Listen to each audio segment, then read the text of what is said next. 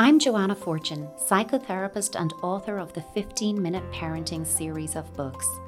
Welcome to my 15-Minute Parenting podcast, where I take a common parenting struggle and break it down with practical, playful solutions. Let's get going. In a previous episode, I was talking about how a rupture in the trust in our relationship with our teenager needs to be followed by relational repair. And a couple of people reached out to me and said, that was really interesting concept, but I don't fully grasp it. Could you say a little bit more about rupture and repair in the teenage relationship, parent-teenage relationship? And that's what I'm going to do today. I think it's actually something I feel is essential in our relationship with our kids and, in our relationships in general, because rupture and repair isn't limited to parenting. That's part of everyday life. And a part of it goes back to, kind of looking in at our own teenage self and how did we experience rupture and repair with our own parents, and how do we now do it with our own kids as well? Hurts and rows are something that are going to happen in the parent-teen relationship. We have to expect this. And as parents, we're asked to carry out many difficult and emotionally stretching tasks in relation to our children. Our children are of us. And always remember, I've said it before, no doubt I'll say it again, there is no better way to discover your own unresolved issues from your own childhood and being parented as a child than to become a parent. So how you experienced being parented comes back into full focus now that you are parenting yourself. So you start to rediscover this fact now at this stage of your parenting journey as it specifically relates to how you experienced being parented as a teenager. And I think at this point it's worth pausing to reflect on your experience of being a teenager, and more than that, of being parented as a teenager. If you still have access to your own parents, if you're lucky enough to, still have your parents in your life, it can be an interesting social experiment, I think, to see how they recall your teenage years and teenage self versus how you do, and brace yourself because there will be a difference. So I'm going to give you a little 15-minute self-reflective exercise on this. Think of a time when you felt hurt by your parents or a caregiving adult in your life. That could be a teacher, it could be a relative. Just bring to mind a time when you felt really hurt, emotionally hurt. How did you respond to this hurt? What did you do? What did you say? Did you shut yourself away, get really quiet? Did you lash out and get aggressive? Did you cry and fall apart? What was your response to this hurt? Now, how did your parent or the caregiver in question, how did they respond to your hurt? And moreover, how did they respond to your response? How did they meet you in your emotional experience of that hurt? And now that you're thinking about that, do you think that this experience has impacted on how you support your own teenager when they speak of feeling hurt by others? When your teenager is in the midst of that, do you find yourself defaulting to what your parents did with you? Come on now, it's not such a big deal. Come on, lighten up, don't take it serious. Or do you maybe, because of how you experienced it yourself growing up, do you overcompensate by saying, I'm taking this so seriously, I want to hear everything about it. Oh my God, what are we going to do? How will we fix it together?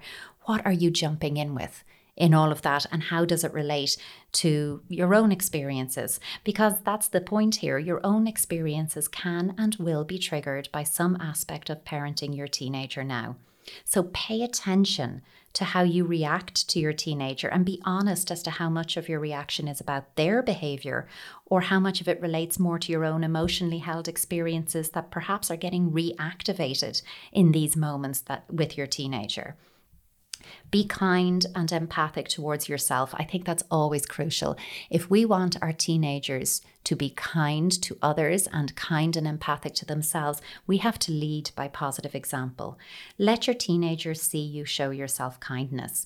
Whatever kind of self-care or indulgence that might be, let them see that you value yourself and that self-care is important, because it gives them permission, and moreover, it gives them a roadmap for how to do this for themselves.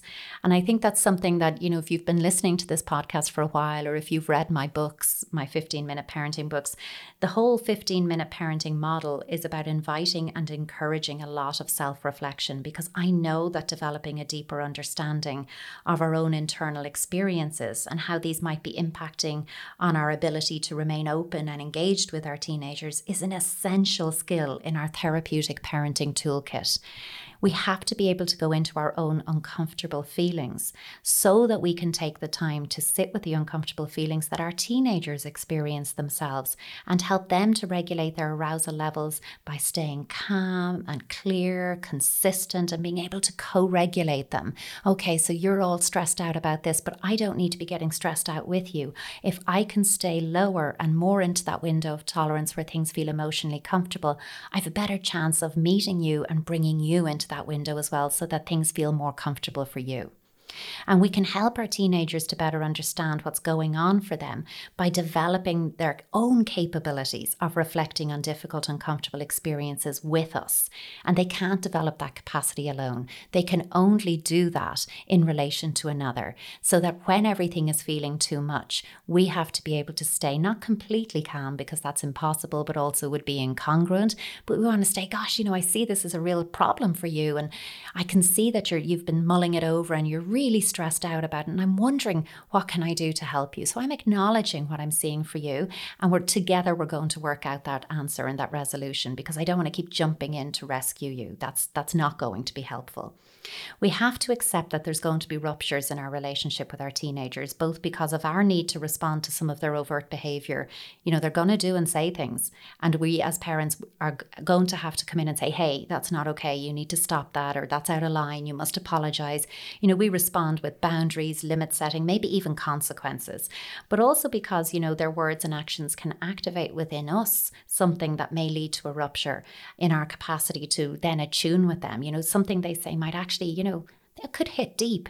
And actually, you can't do a repair from a place of that rupture within yourself. You've got to take time apart and say, I need to work through some of that, and then I'm going to come back to you.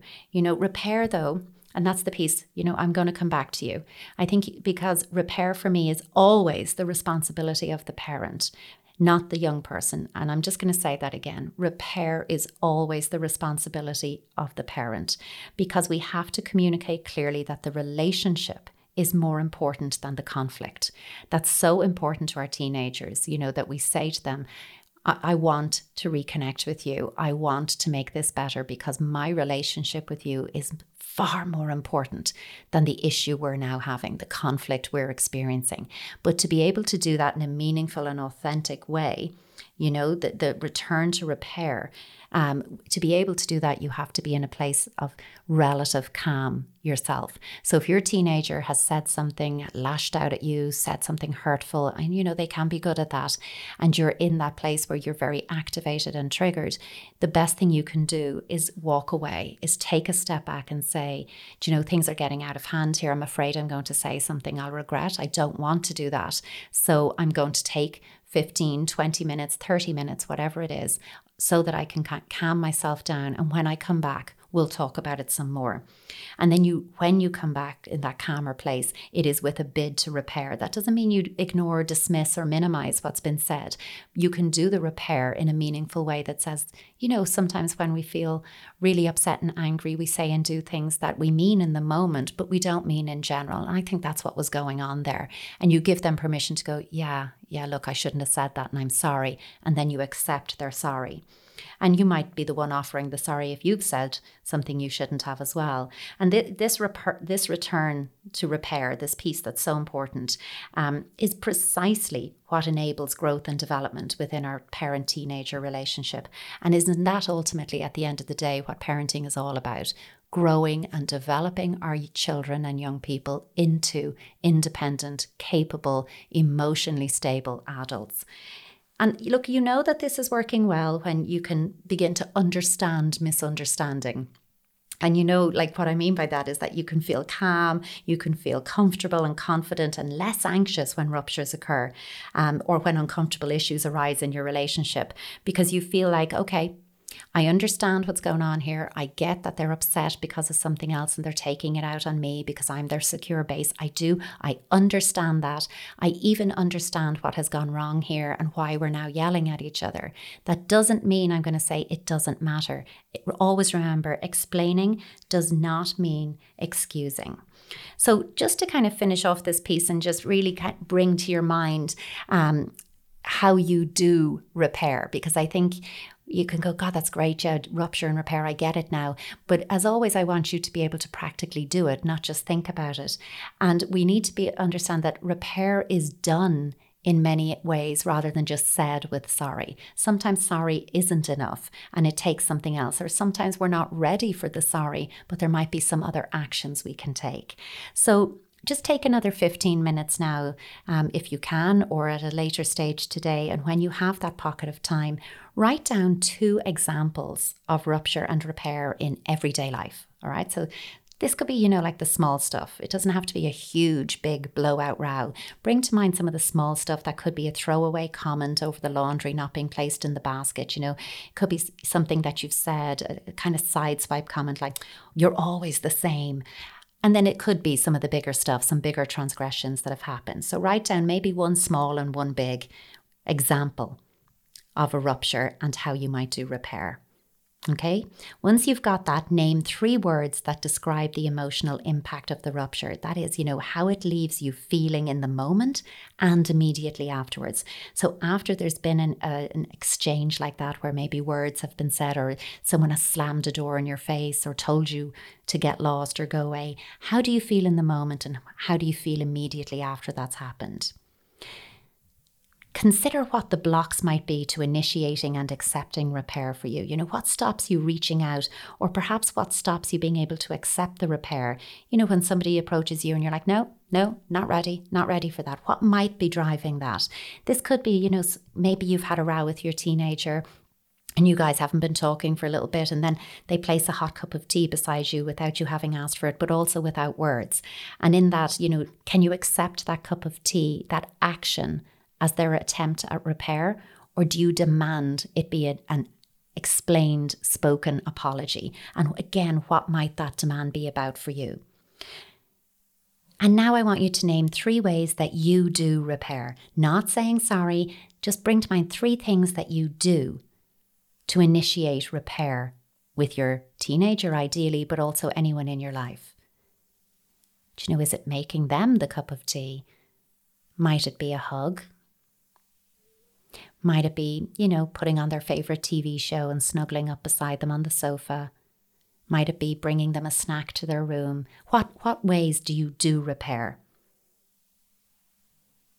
Okay, and then finally think of 3 actions you make to secure a repair following a rupture.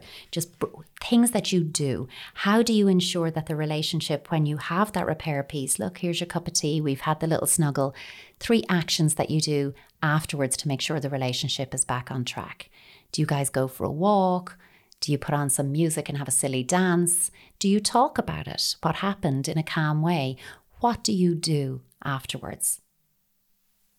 I think it's really healthy. I've mentioned parental self-audits in my first book, my second book, and again in my third book. And it's partly because you have to keep bringing yourself inwards to parent outwards. What is going on for me in these moments, and how is that contributing to this? And now how can I, in developing that understanding, change how I react and respond in those moments? Reflection is the key to repair following rupture. Thank you for listening. I'd love if you could leave a positive review, share this with a friend or a few friends, or even subscribe to the podcast. It really helps others to find it and helps with visibility online. You can also follow me on Instagram at Joanna Fortune, or on Twitter at the Joanna Fortune, no E at the end of that. Tune in next time for more 15-minute parenting.